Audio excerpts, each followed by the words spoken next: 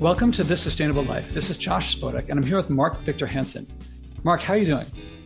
I am more than wonderful. And by the way, just because no one will know this, we've just gone through a bunch of technical difficulties. Ladies and gentlemen, Josh is a maestro at just being patient, making this happen. I'm very thankful. Well, you give me the intro, so I'm going to tell the joke that to everyone that I just told you, which is that living in the 21st century means that there's a million ways to connect. They all break. I just think it's great. I'll also add for those who are watching the video that I'm in the middle of an experiment using only solar. I'm disconnected from the grid, so I'm a little darker and backlit, and normally there'd be a light, but polluting less. Now, I'm going to give a little bit of background for people who don't immediately know Mark Victor Hansen. And so your bio begins. Along with business partner Jack Canfield, Hansen is best known for creating what Time Magazine called the publishing phenomenon of the decade. Chicken Soup for the Soul books are one of the most successful publishing franchises in the world today. Now, here's why I wanted to read it, even though everyone knows who you are. More than 500 million books sold internationally and more than 100 licensed product. The name Chicken Soup was chosen because chicken soup is a home remedy for the sick. And then there's all sorts of awards. I inducted into Sales and Marketing Executive International Hall of Fame, honorary PhD in Business Administration, Horatio Alger Association Distinguished American. If I just talk about the stuff that the honors that you have, we won't have time for anything else.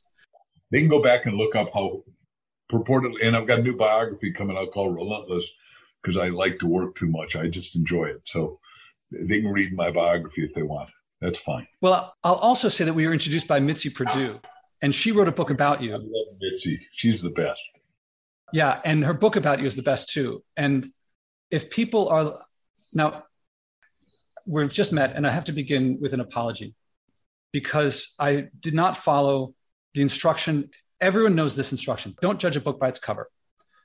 And when I saw Chicken Soup for the Soul, I always thought it seemed like, it felt to me like palliative. And I made the mistake that I believe 144 publishers made, which was to say, oh, not quite right. I read it for the first time after she introduced us by email.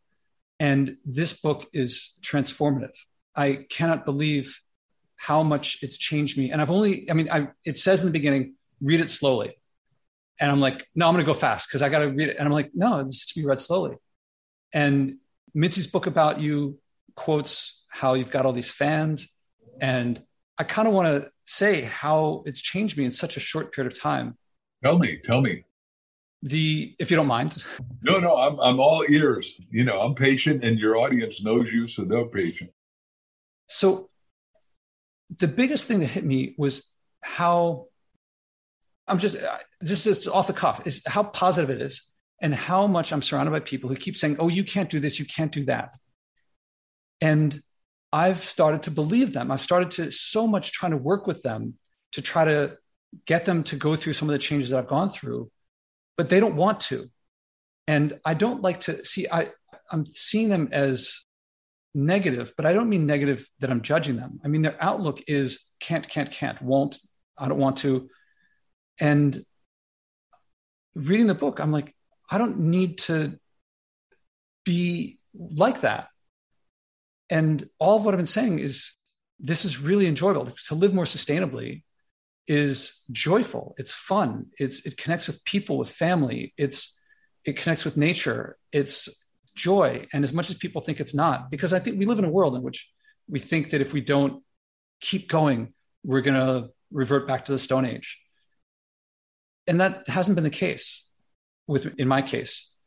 And it just resonated with me in a way of like, this is a different way of approaching. Like I should just be, instead of trying to be in their world, would just make me more negative, is just really just be more enjoyable, like enjoy it more fully and share that joy more.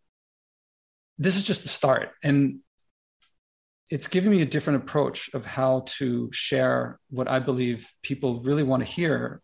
And it's not available to them because our culture hasn't quite gotten it yet. And the way to share it is much more positive, less. This is where I am right now because I'm partway through the book. I'm partway through multiple books of yours now. It's usually I like to finish one all the way, but I did want to Thank God my kids will have shoes. Anyhow, so I'm doing a giant seminar here on June 9th and 10th with 1,500 sold out people. And I'll start with I'll have everyone write I can't, and then hold up the paper, show everybody. And then what we do is we have them all rip off the T, and it's I can, because everybody's got to get back to an I can. And what the stories we did in Chicken Soup, which is now there's 254 books in that series, and we got a #1 movie out with Michael Caine called Bestseller. But it's all exactly what I live and believe. And I believe the news media puts so much negative into us, and the school system nowadays puts so much negative into us. People think 9 out of 10 thoughts are negative and that the world's going to hell. And the fact of the world is the world's never been better. I mean, because I'm living in levels of innovation. I own companies that do innovative stuff, and we can take trash and turn it back into cash, which used to be a liability, and nobody's ever done that before QCI. And I own a company called Natural Power Concepts, and we're doing pop-up windmills that if you add solar and put pop-up windmills in between the solar, solar is good 8 a.m. to 8 p.m. and our windmills start at 6 p.m. All wind in the world, for whatever reason God set it up that way, 6 p.m. to 6 a.m. So it's like a perfect match. And then back to what you and I talked about before we began, you can plug that into the new battery. And my hero is Elon Musk at a lot of levels, but he has created a new battery that you may or may not know of that is flat. It's no longer all the batteries you and I grew up with that you put in a flashlight, but it's a flat battery, and it's going to be easy, and it's going to be cheap, and it's going to be light, and it's going to run trucks, it's going to run airplanes, it's going to run your home. And instead of having a big wall mount for a Tesla or whatever car you own, you're going to have a little sheet that goes on top of the wall outside your garage. And I know that you live in a city, and the mega cities are going to have to put it on all the rooftops and then feed the energy down. But we're going into some exciting times if you're awake. Now, if you're asleep, you go, oh my God, politics are screwed up, which they are, and people are making terrible decisions. But the danger is if you have a negative attitude, right? Seek and you'll find it. If you seek what's going wrong, you'll find it. I mean, the best hotel, let's call it the Ritz-Carlton, owned by the Marriott Corporation. If Bill Marriott, who's a quasi friend of mine, walks into his hotel, he can find dirt in any hotel. I'm sure he could lift up a cart and say, hey, the cleaning lady didn't do a perfect job, yet they are the best hotel, because there's something wrong everywhere. And what an entrepreneur, which I teach entrepreneur, takes a problem, fixes it, scales it, makes a vast profit. But entrepreneurial medium equals time freedom, money freedom, relationship freedom. So you can be who you want to be, do what you want to do, have what you want to have. And now I've written 318 books, and I've got I'll break 500 before I die at 127. I really want to transform the world by thinking right, asking right, talking right, living right, and going out and get phenomenally right results. Because every one of us, what we taught in our little book, Ask, is that you're coded at DNA and RNA at birth to go do great stuff. Not you are a professor, you are at NYU, you are adjunct, so this is all that you can do. No, that's a job. That's not who you can become.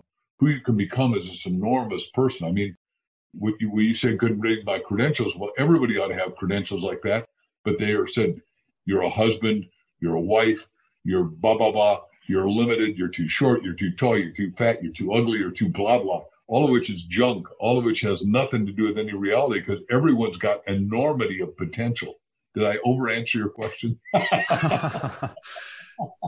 On the contrary, it gives me, with more and more practice. I mean, you've practiced a lot. This is not a message that you've just popped up into. And I was reading about how at the beginning, like you gave, in the first year of giving talks, I think you gave 1,000, something like that. I give 1,000 1,000 a year. Yeah, we did 4 a day in New York City. So, I started out on Hicksville, Long Island, New York, and then did all of Long Island, and then Suffolk, and then all the 5 boroughs, which you know the names of, and most people listening probably do or don't, and it doesn't matter. But if you know the line that Frank Sinatra said, if you can do it here, you can do it anywhere. And New York is a city that eats its young, which is a terrible line, but the fact is it's tough. And there's a lot of competition because there's 18 million people pouring in and out of the city on a regular basis, right? Mm-hmm. There's a quote that I came across. I think it was that you were down in the dirt and a voice came to you and you answered back. I caught this quote: I want to talk to people that care about things that matter, that would make a life transformative difference for them. Right. And I mean, Mitzi, her book, after I started reading Chicken Soup for the Soul, the 20th anniversary. Good. Oh, I love that. Read all my goals of having a ideal wife. Yes. And I've started that file on my computer. So that's one of the things that I'm 50, I'll turn 51 in a month and a half. Yep. And I started to make that file for myself. You are single, I take it? Yeah, I just exited a 5-year relationship that was really good, but not perfect. So amicable. Well, see, by the way, let's talk to just that. I believe we're in the first time when you can have perfect.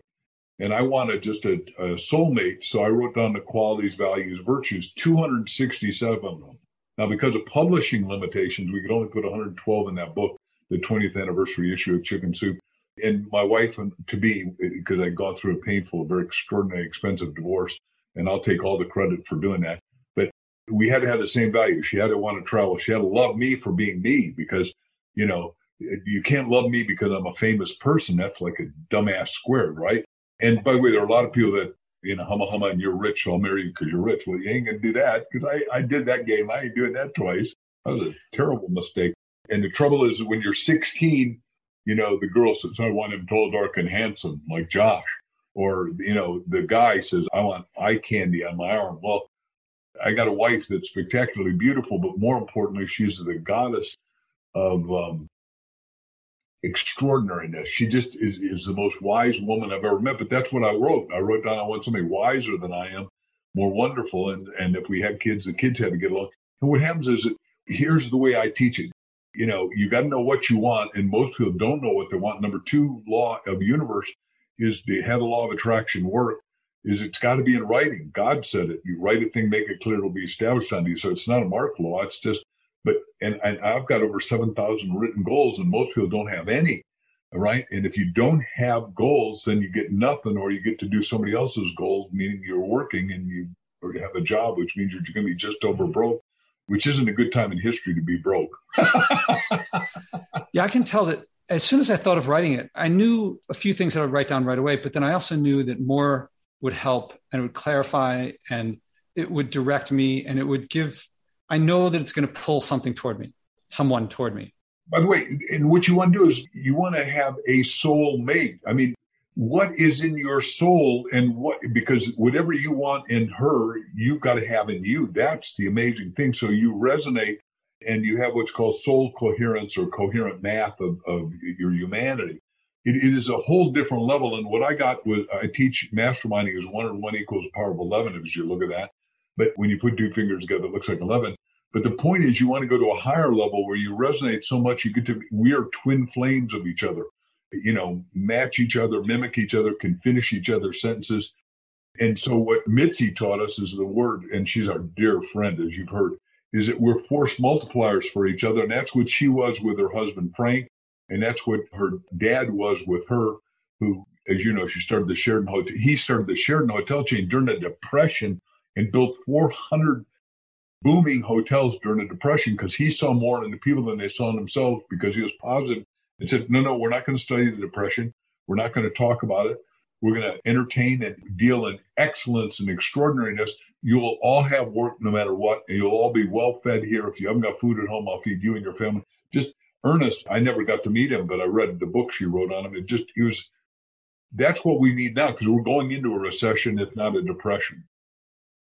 Yeah, it's really changed how I'm just starting the process of changing how I'm approaching this. And I haven't yet figured out how far it will go, this change. But it's really like, I have to start sharing how much fun and awesome and it is, not how, I don't know. It's hard to even think the old way. Not that I've made that much of a change yet.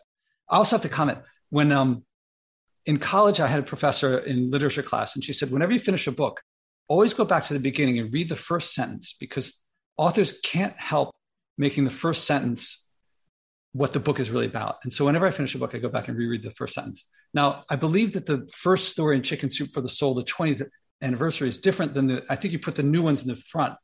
But do you know what the opening lines are? I didn't. I've got one right here, so I could look at it and see. You're talking about the story that I wrote, the love story. Yeah, because yours the first one. I am more than a happily married man. I'm a joyfully married man. Not everyone can say that. My wife and Crystal and I have what's called a twin flame relationship. We seldom hear that relationships, because they're rare, ideal, and private. Because most people are having it going. And by the way, we just I expect what I'm going to say next. I shouldn't, but the guy with the biggest reach in radio, 150,000 hours a year, has just come to us and said, look, and he's way older than you by a decade or 2 decades. He's 70. And he said, look, you guys got to do how to attract your ideal mate, because he has gone through a couple marriages and never made it because he never wrote down what the hell he wanted. How do you get to, I'm telling you, I want to go to New York, and you don't tell me a map or tell me to get on a plane or get on a train or get in a car and use a GPS, a global positioning satellite, for in case somebody doesn't know what that means. Is it, how the hell do I get there? You can't get there if you don't know where it is that you want to go. And yet everybody gets married and then they have kids because, well, my mother said I should have 4 kids, which I want big families. We're smart people, but I want them with rationale. And then we got, Chris and I have 5 kids and 6 grandkids, and we know, and we'll probably have 12 grandkids before the game's over because the kids are still young. But our deal is we've got our kids, some of one, I'll just do one as a prodigy. I mean, not even a question. This guy takes, little Everett is 9 years old, takes a Rubik Cube and in 1 minute does it. He learned Spanish and English and Chinese because Grampy, me, said, you know, I worked in China 80 times when it was capitalistically communistic. Now it's Maoistic communistic, and I love the Chinese people. I just don't happen to like the current CCP. And I know that's probably too much to talk about here, but the point of the matter is the kid has already been, he's 9 years old. He's been to China. He's been around the world with us. And he's going to be a world man and a world leader, and he understands. And if you were talking to a 9-year-old now, you go, this isn't a 9-year-old. And can I go one step further? Uh-huh. I own this publishing company called Mark Victor Hansen Library. Crystal and I are down talking to 700 people in a sold-out thing down there. And a 14-year-old comes up to me and he's shaking, and I go, what's happening? He said, you intimidate me as the world's best-selling author. I said, I'm just a regular guy who just works hard. Don't just breathe deep. We're going to be friends. He said, well, I'm worth $843,000. I went, what? and so I said, we got to do a book on you because no one can be worth that. He said, well, at 8 years old, I passed the youngest person ever in history to pass the real estate bar. And he said, I bought my first house for like $10,000 with $1,000 down. Now I own 60 properties. I'm worth $843,000. We came out with this book on Sunday night, and it went to #1 Amazon because everybody should hear a kid's story. I wish when I was a kid, my parents were illiterate immigrants from Denmark, lovely, wonderful, bright people, but they didn't, back in the 30s, you didn't have a shot at getting a great education. You know, you're done at 4th grade. That's it. You're out of here. Anyhow, and so what's exciting is that this kid, if I'd known that, I would have started buying real estate. I own a lot of real estate, but I would have bought a lot more, a lot earlier because I didn't know a kid could buy it, right? And this kid's book's telling every kid, look, go out and make money shoveling snow, washing windows, whatever you do, and start getting in investing. And I've got him talking to these 1,500 people here in a couple of days at the Westin in Scottsdale. And we're in a breakthrough time while the media just tells you about breakdown, shootings and deaths and war and garbage and recessions, and yet we're going to have the greatest times ever for those of us that are awake, alive, enthusiastic. Yeah, it's not to say those things aren't there, but it's what you choose to, what world you choose to, I don't know, I guess the catchphrase would be what wolf you feed. Yeah. That's a choice. And Heisenberg's principle of indeterminacy, what you look for, you're going to see it in quantum physics. It's, you know, the particle guy or lady sees particle, the wave person sees, it's the same. It's 2 parts, a duality of a oneness. And, you know, God is oneness, and whatever name God goes by for you, infinite intelligence, I don't care that. But the fact of the matter is that, you know, our intelligence are to be in line with the infinite so we are maximally productive. Because when the game's over, you want to say, did I fulfill whatever my destiny code was for me? Not for you, but me for me. Does that make sense? Well, yes, and I'll listen to it again, and it'll make more sense the next time as well. And by the way, back to finding the ideal mate, where your first question was, you want somebody that reflects and can see more in you than you see in yourself, because no one can see our own talents, our own aptitude, our own capability, our own expansion of courage, which is what I'm teaching now, is that the only thing that'll let you tenfold, whether it's Google wants to tenfold you or Grant Cardone, who's a friend, wants to tenfold you. Tenfold comes out of one thing only, self-confidence. It's self and confidence And what I'm teaching is if you don't have confidence in you, all you got to believe, Josh, is that I, Mark Victor Hansen, have confidence in you. Now you're a valid person. Now that includes everybody that's listening or watching this video.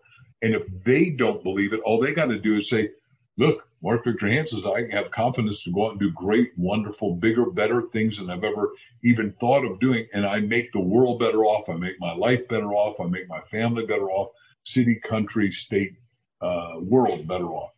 And in my soul, I believe that's the way it works.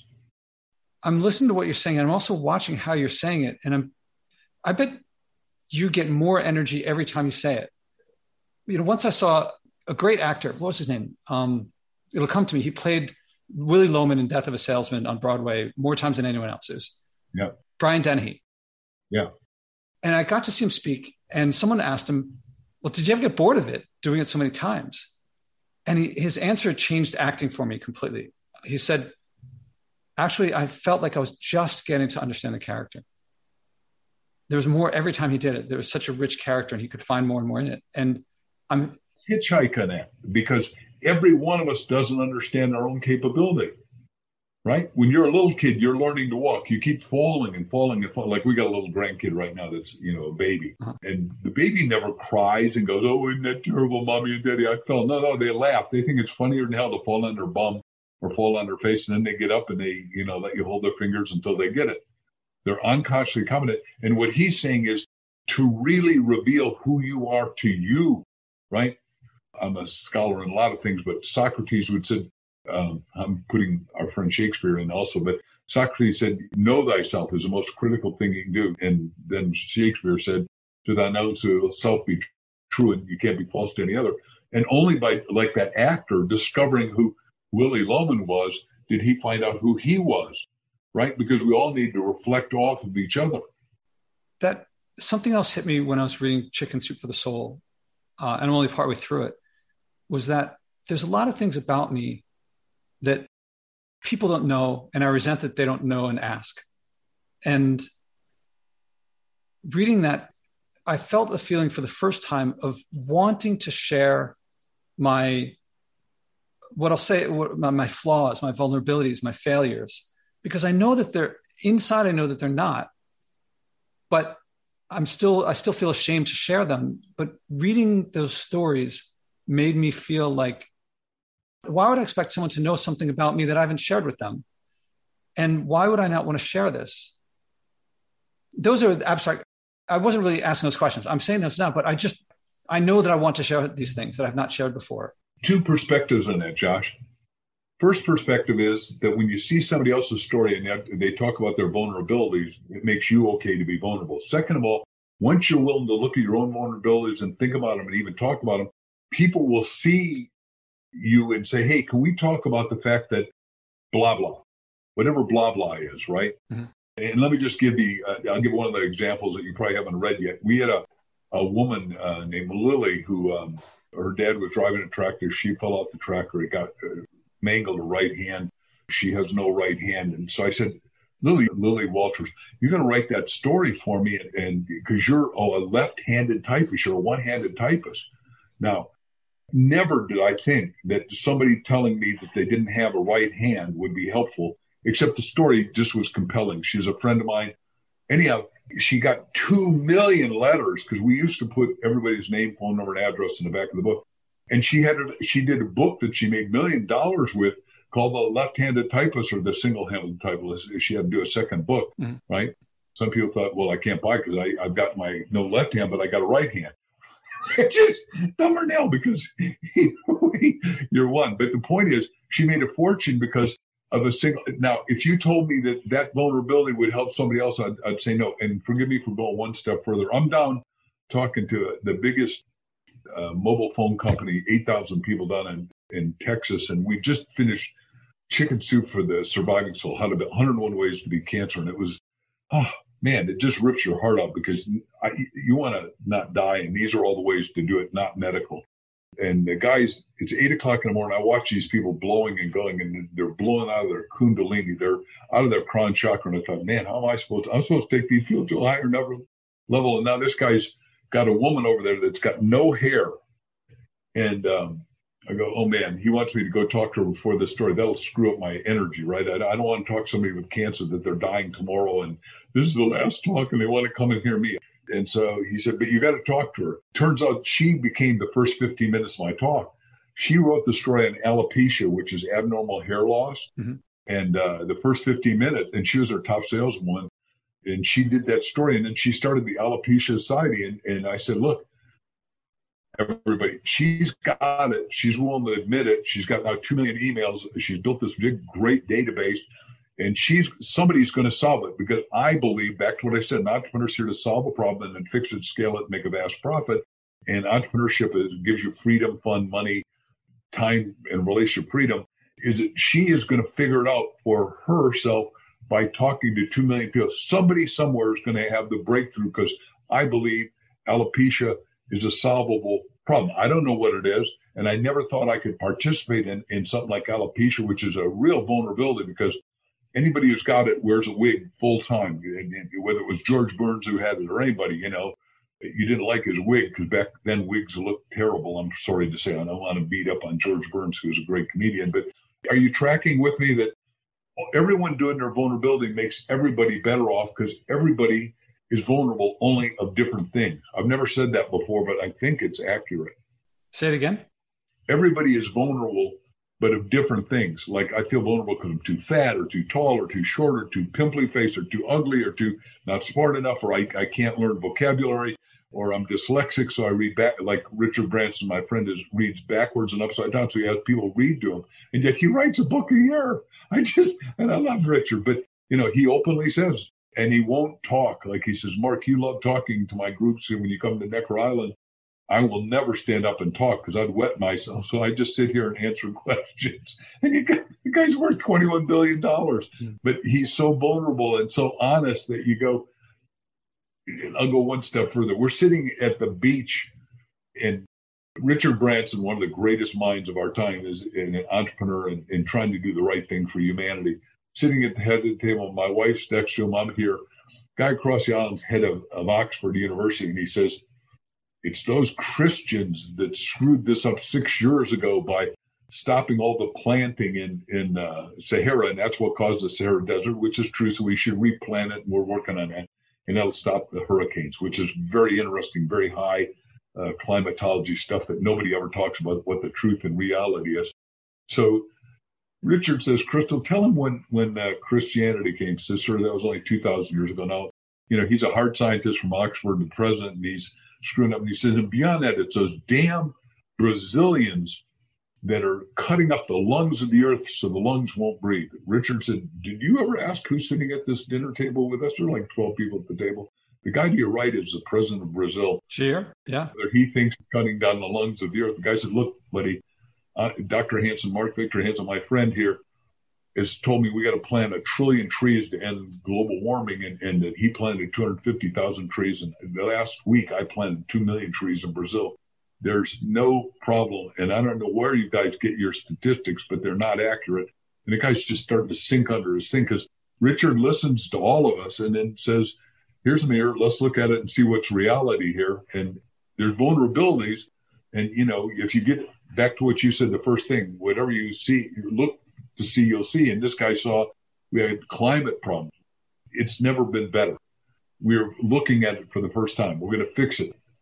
I'll just go one step further. I know I'm talking too much here and not letting you ask questions, but I just got hired to do a giant important talk in Singapore, and I've been there a lot of times.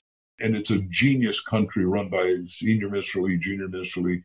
But they said, look, we got to plant more trees. And they said, you're the guy who says we've got to plant 1 trillion trees. Everyone's got to plant 3 trees. 1 if you were born, 1 if you fall in love, and 1 if you ever die. And I said, yeah. And then if you fall in love with a lot of women and you're a serial lover, you got to do the forest.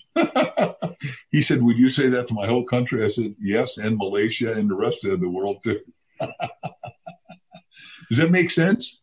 Yes, there's quite a jump from vulnerability to Richard Branson to being open about. But I mean, I think it was fundamentally about sharing. When we share our vulnerabilities are also our passions.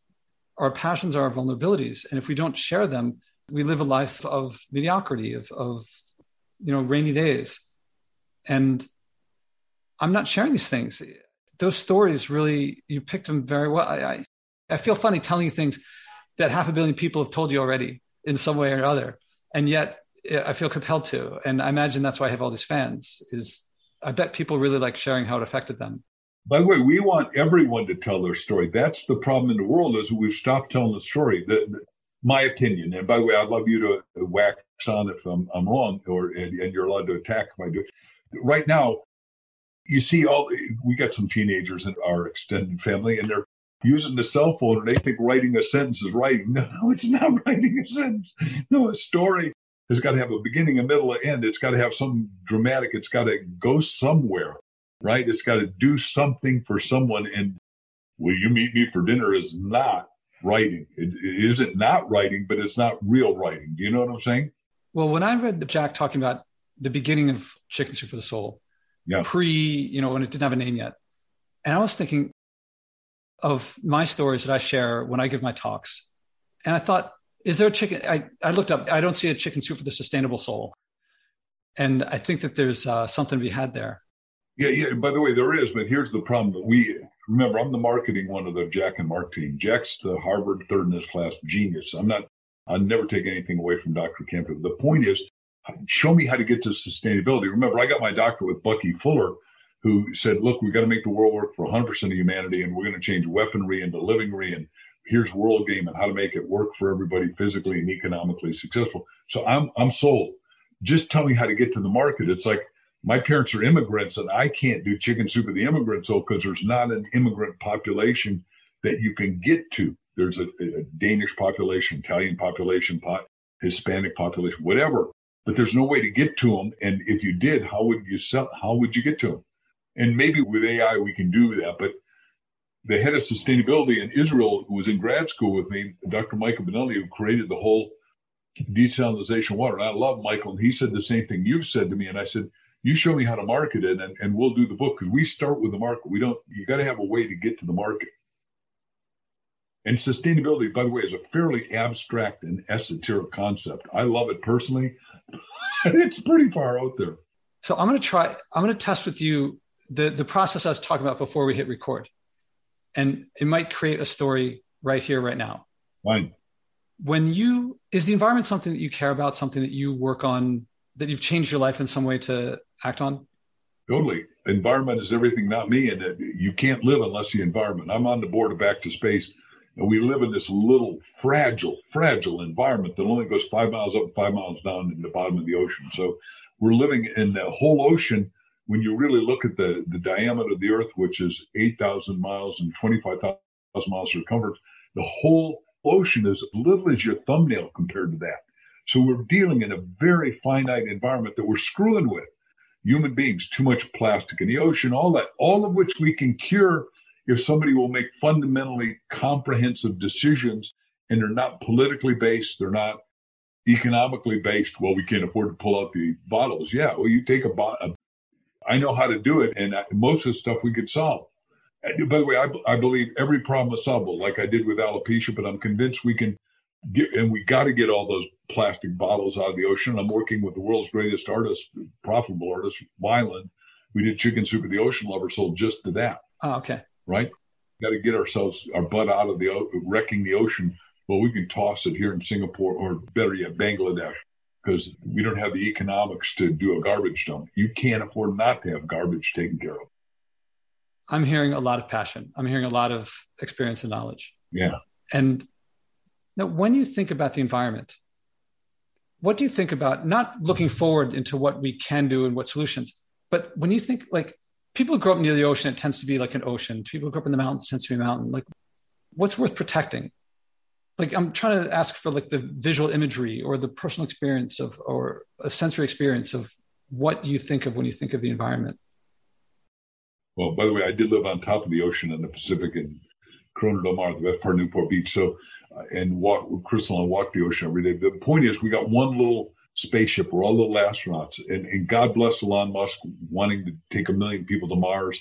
It's not going to happen tomorrow. So we either take care of our home now, right, or we don't. And if you keep putting garbage in the home and don't clean it up, and I'm part of QCI LLC in Ann Arbor, Michigan. It's a $6 billion company, so it's not a little company. We can take all garbage, turn it back into its native stuff. We can take all metal, put it back to metal, glass to glass, plastic to plastic, water to water. And 60% of all garbage is water. So we got plenty of water. This lack of leadership, and I'll just pick on California because I lived there for 40 years. We got a leader there that's an idiot.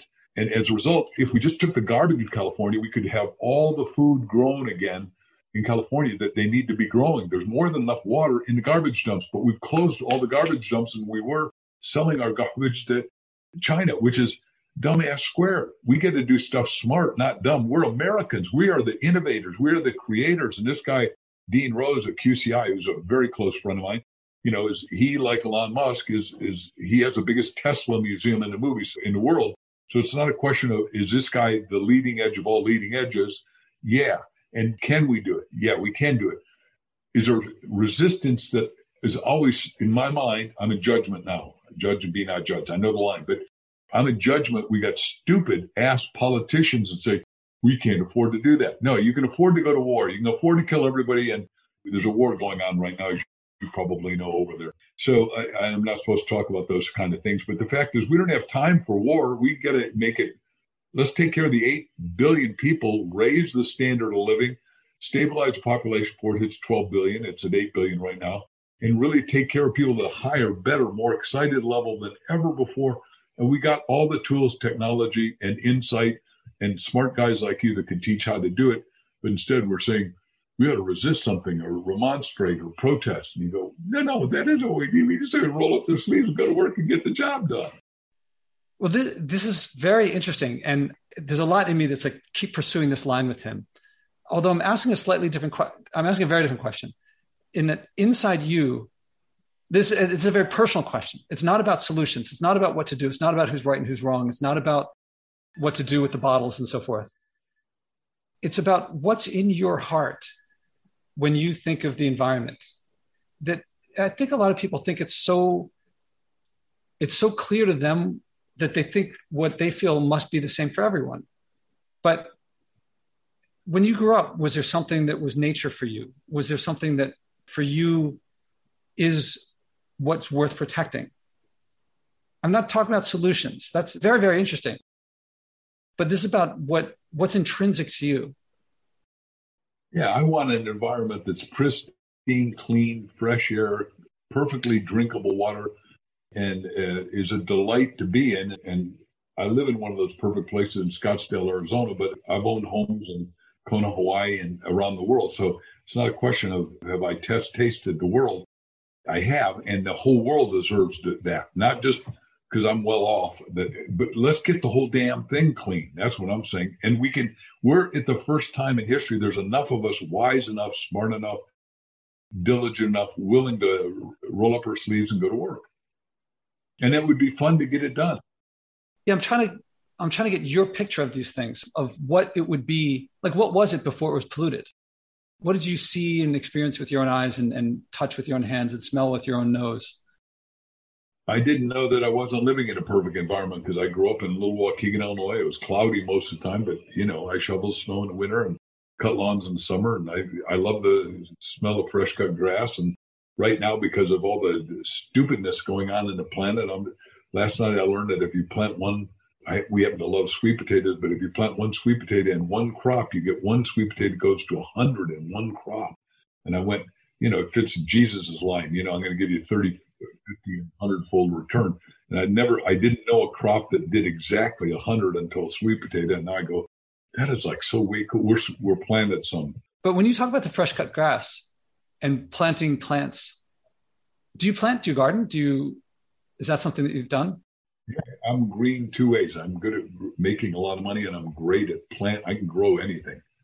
And my other house in California, we had 88 chickens on 1 acre. So I really believe you ought to have fresh green food. And we even grew the right plants to have butterflies and sweet anise and put nets over it. So I'm here to make the environment work.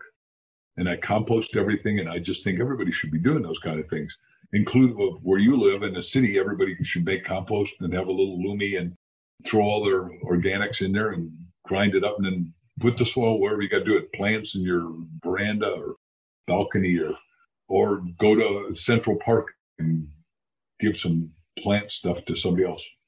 Oh, I compost. Yeah, compost is oddly fun. I mean, it's not just like something you do. It's fun. In New York, I live by Union Square, so I can go there and drop it off. There's a group that picks it up and takes it somewhere.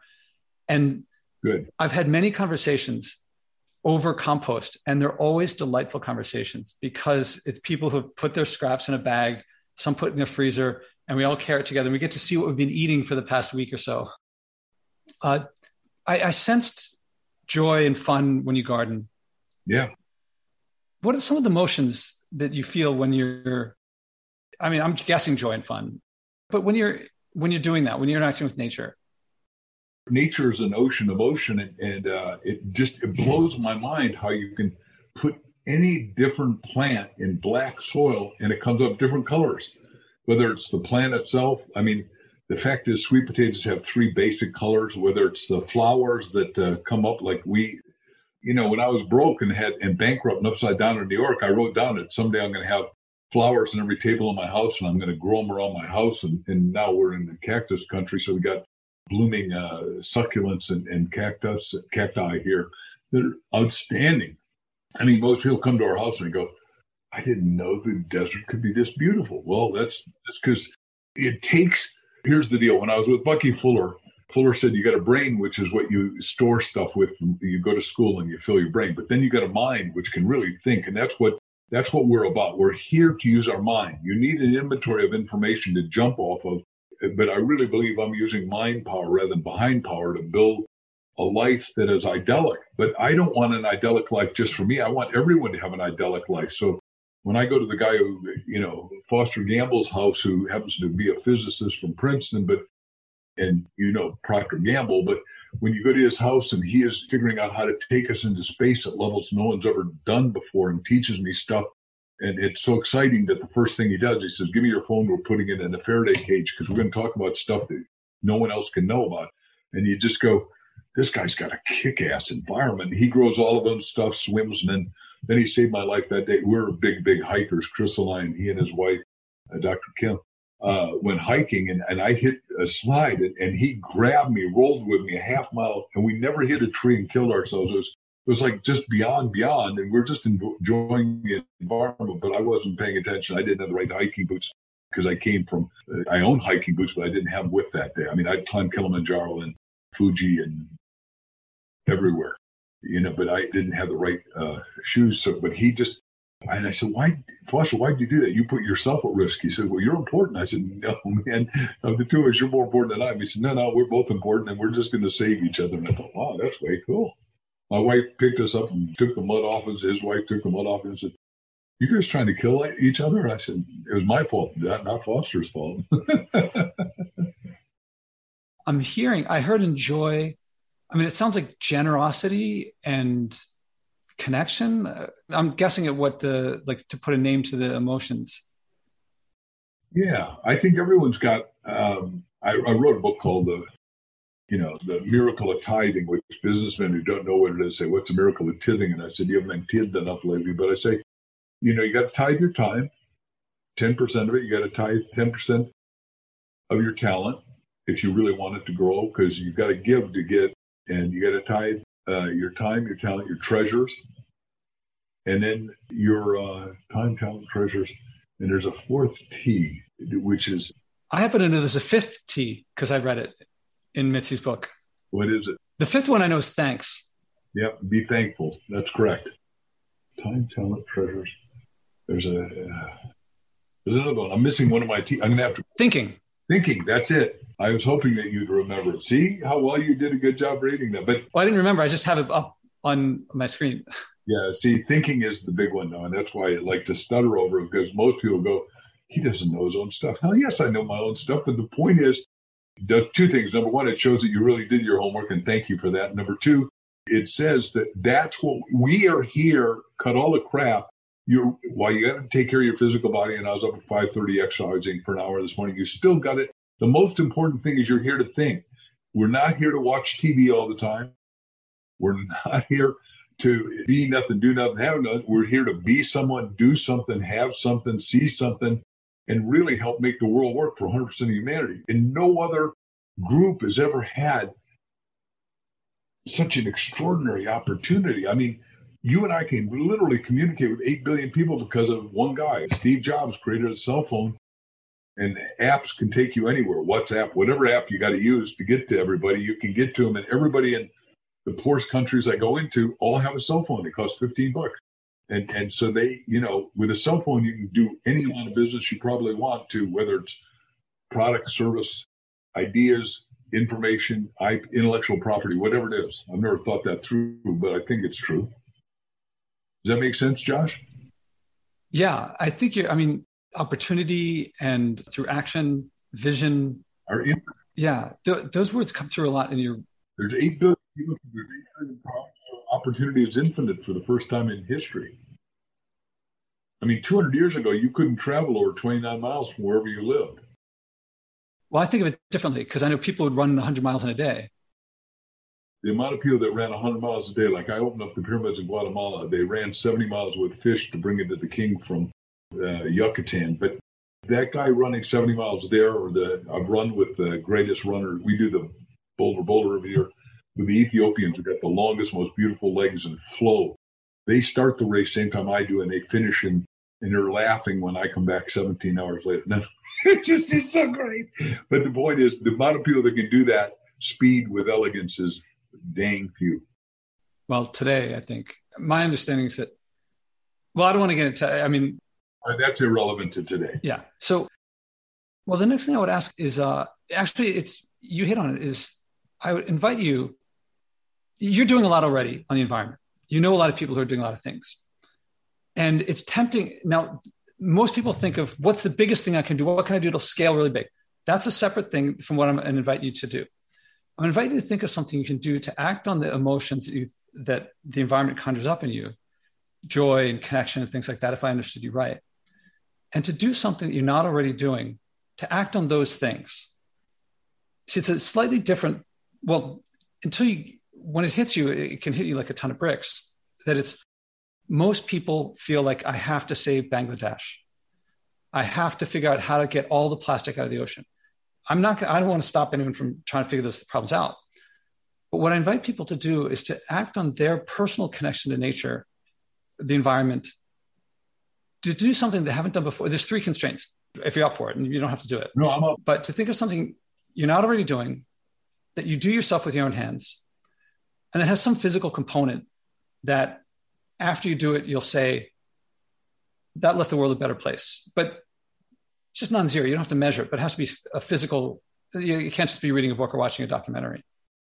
Yeah. So last time we learned about planting sweet potatoes, one becomes 100. So my wife says immediately to me, because some of our grandkids live here in Arizona with us, and said, these 3 are going to participate in that, and we're going to help them plan. And it's going to be, each one of them will have a name on their plan, and we'll do it. And that's going to multiply, because I guarantee you they're going to take it back to a science project. I guarantee they're going to tell 10 ways to eat the sweet potato, why sweet potato could keep you alive if there is a disaster, whether it's a war or whether it's a hurricane or whatever. And sweet potatoes are ready in 1 month, which I thought, holy cow, I didn't know that. There's a lot more I don't know in the world than I do know. And we saw that. And immediately you asked for implementation. At least that's how I heard your question. And my wife said, no, we're going to do it with the grandkids. We're not, obviously we could do it alone because we're capable and competent, but why not have them watch what we watch, them do it with us? It's like, everything I know, I want to teach my grandkids. And I want to teach everybody that's interested. And obviously I got a gazillion shows on YouTube and more coming. My goal is I've written down 6,000 that I like to do over time. Well, teaching someone else I love that as something to do, but this is actually one of the constraints is that you do yourself. That because we don't learn from other people's experience, and it would be if you come up with something, then I would invite you to do it and then to come back and share how it went. And this podcast is filled with people who've come back for the second time, sharing what happened when they did something for the first time based on their intrinsic motivation, based on what it meant to them. And it's not to take away from learning about and contributing to the great things, but this very personal thing is the second conversation is often very touching. People find out in the doing something that they missed when they heard about, often a lot of people talk about the environment in an abstract way, and this makes it less abstract. Good. I will think about it, and I'll give myself a challenge, and I'll get back to you, I promise.